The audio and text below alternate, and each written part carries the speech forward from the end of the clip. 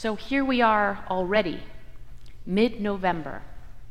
In just a couple of weeks, we as Florida residents can breathe that sigh of relief that comes with the end of another hurricane season.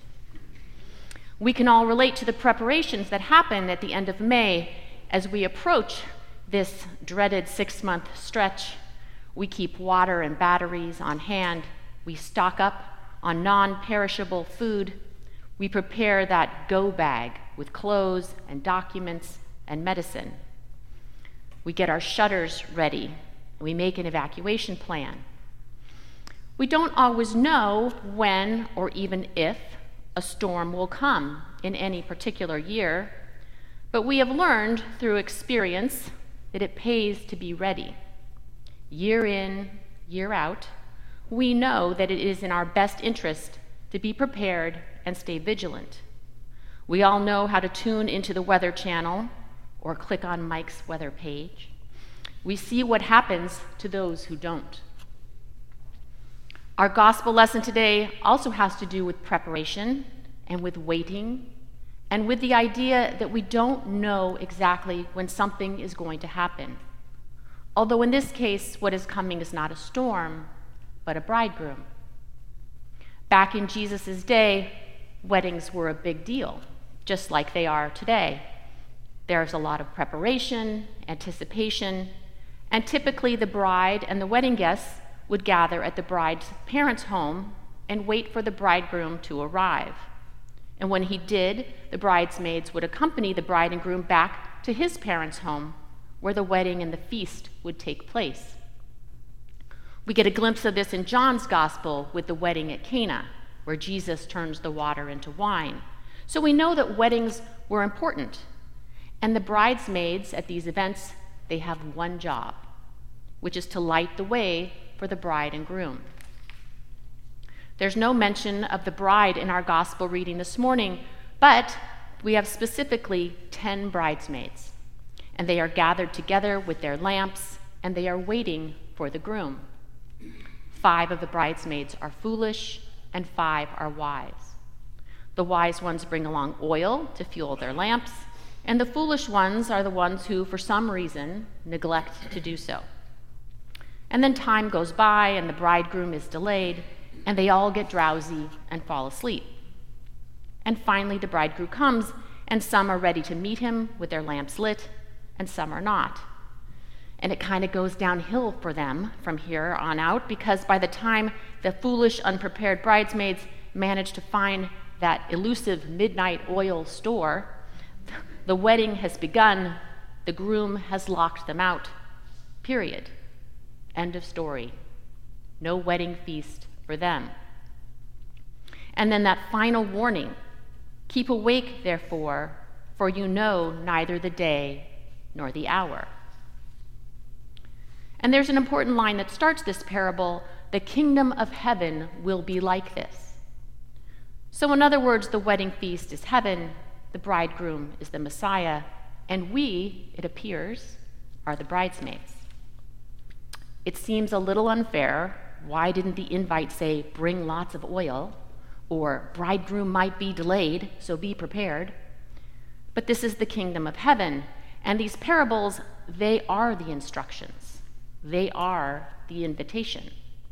We can choose to be wise or foolish. This is our heads up. So, are we wise or foolish? Are we going to make it to that wedding? Will we be guests at that heavenly banquet? As with so many of Jesus' parables, the choice is up to us.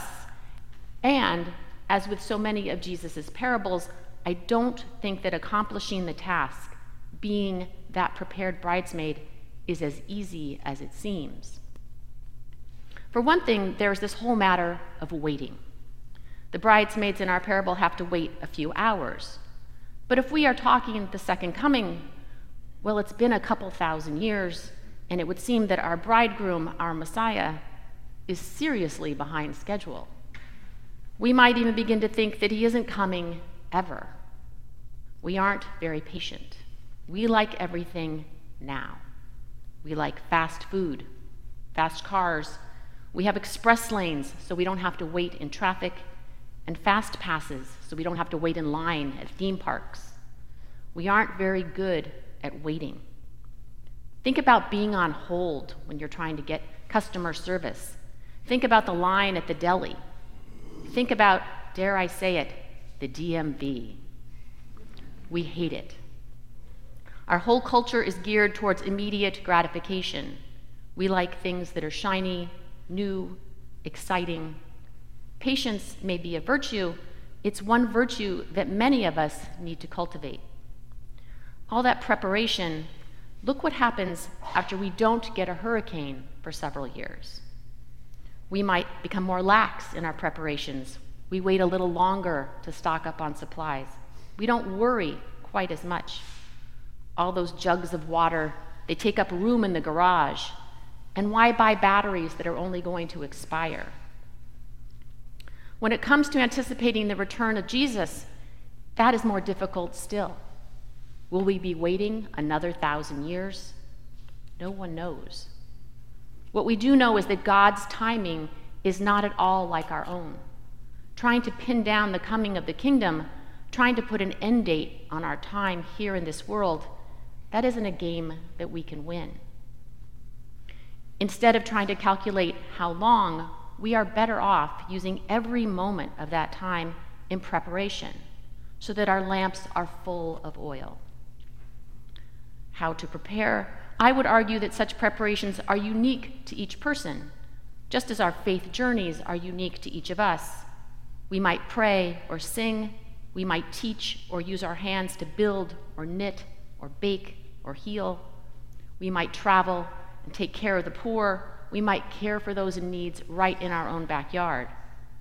We might write or study or preach. The details of our preparation are not as important as our awareness of the world around us and of how God is calling each of us to action. Not someday, but now. Someday, in terms of preparation, is not something we want to embrace. First, if we promise ourselves that we will get ready someday, there's a good chance that we will be caught short, that we get caught in the storm, or that we will run out of oil, just like those foolish bridesmaids. We also need to remember that we can't stockpile our preparations for the kingdom. Like those expired canned goods or batteries, it isn't a matter of preparing once and then calling it a day. Our faith journeys need to be journeys of growth, not stagnation. Loving God, loving our neighbor, it isn't a one-time or sometime thing. It is ongoing. It is ever growing.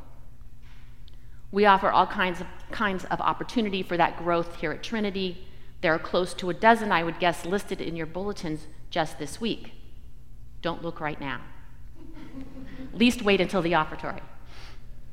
From fellowship to formation, from concerts to canning in the kitchen, from midweek Eucharist to choral evensong to Habitat for Humanity, there's no shortage of ways for us to nurture and grow our Christian faith and to make our preparations, to fill our lamps, so that we are ready for whatever God has in store for us, so that we are ready whenever the kingdom of heaven is ready to receive us. I'd like to offer one more detail to this parable. Matthew makes it clear in his gospel that the bridesmaids cannot share their oil, for if they do, they will not have enough. He makes a point that some people are going to be denied entrance to the kingdom.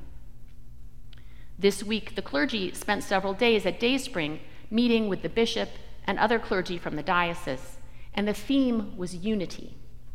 We spent almost 3 days talking about all the ways our diocese, and indeed the church, could be more unified. And then I go to read this parable, and there's this very clear division between the two groups of bridesmaids who are otherwise identical. And it's true, you can't borrow someone's faith or borrow the work that they have done to deepen that faith and make their preparation. But moving forward, as we strive to be prepared as we wait for Christ, we can also be united with our fellow bridesmaids. We don't have to give them our oil, but we can hold our lanterns up so that they too can see. We can bring them along with us and help them learn the importance of preparation. There don't have to be any foolish bridesmaids. God willing, we can all be prepared to meet our Savior and return with him to the kingdom of heaven.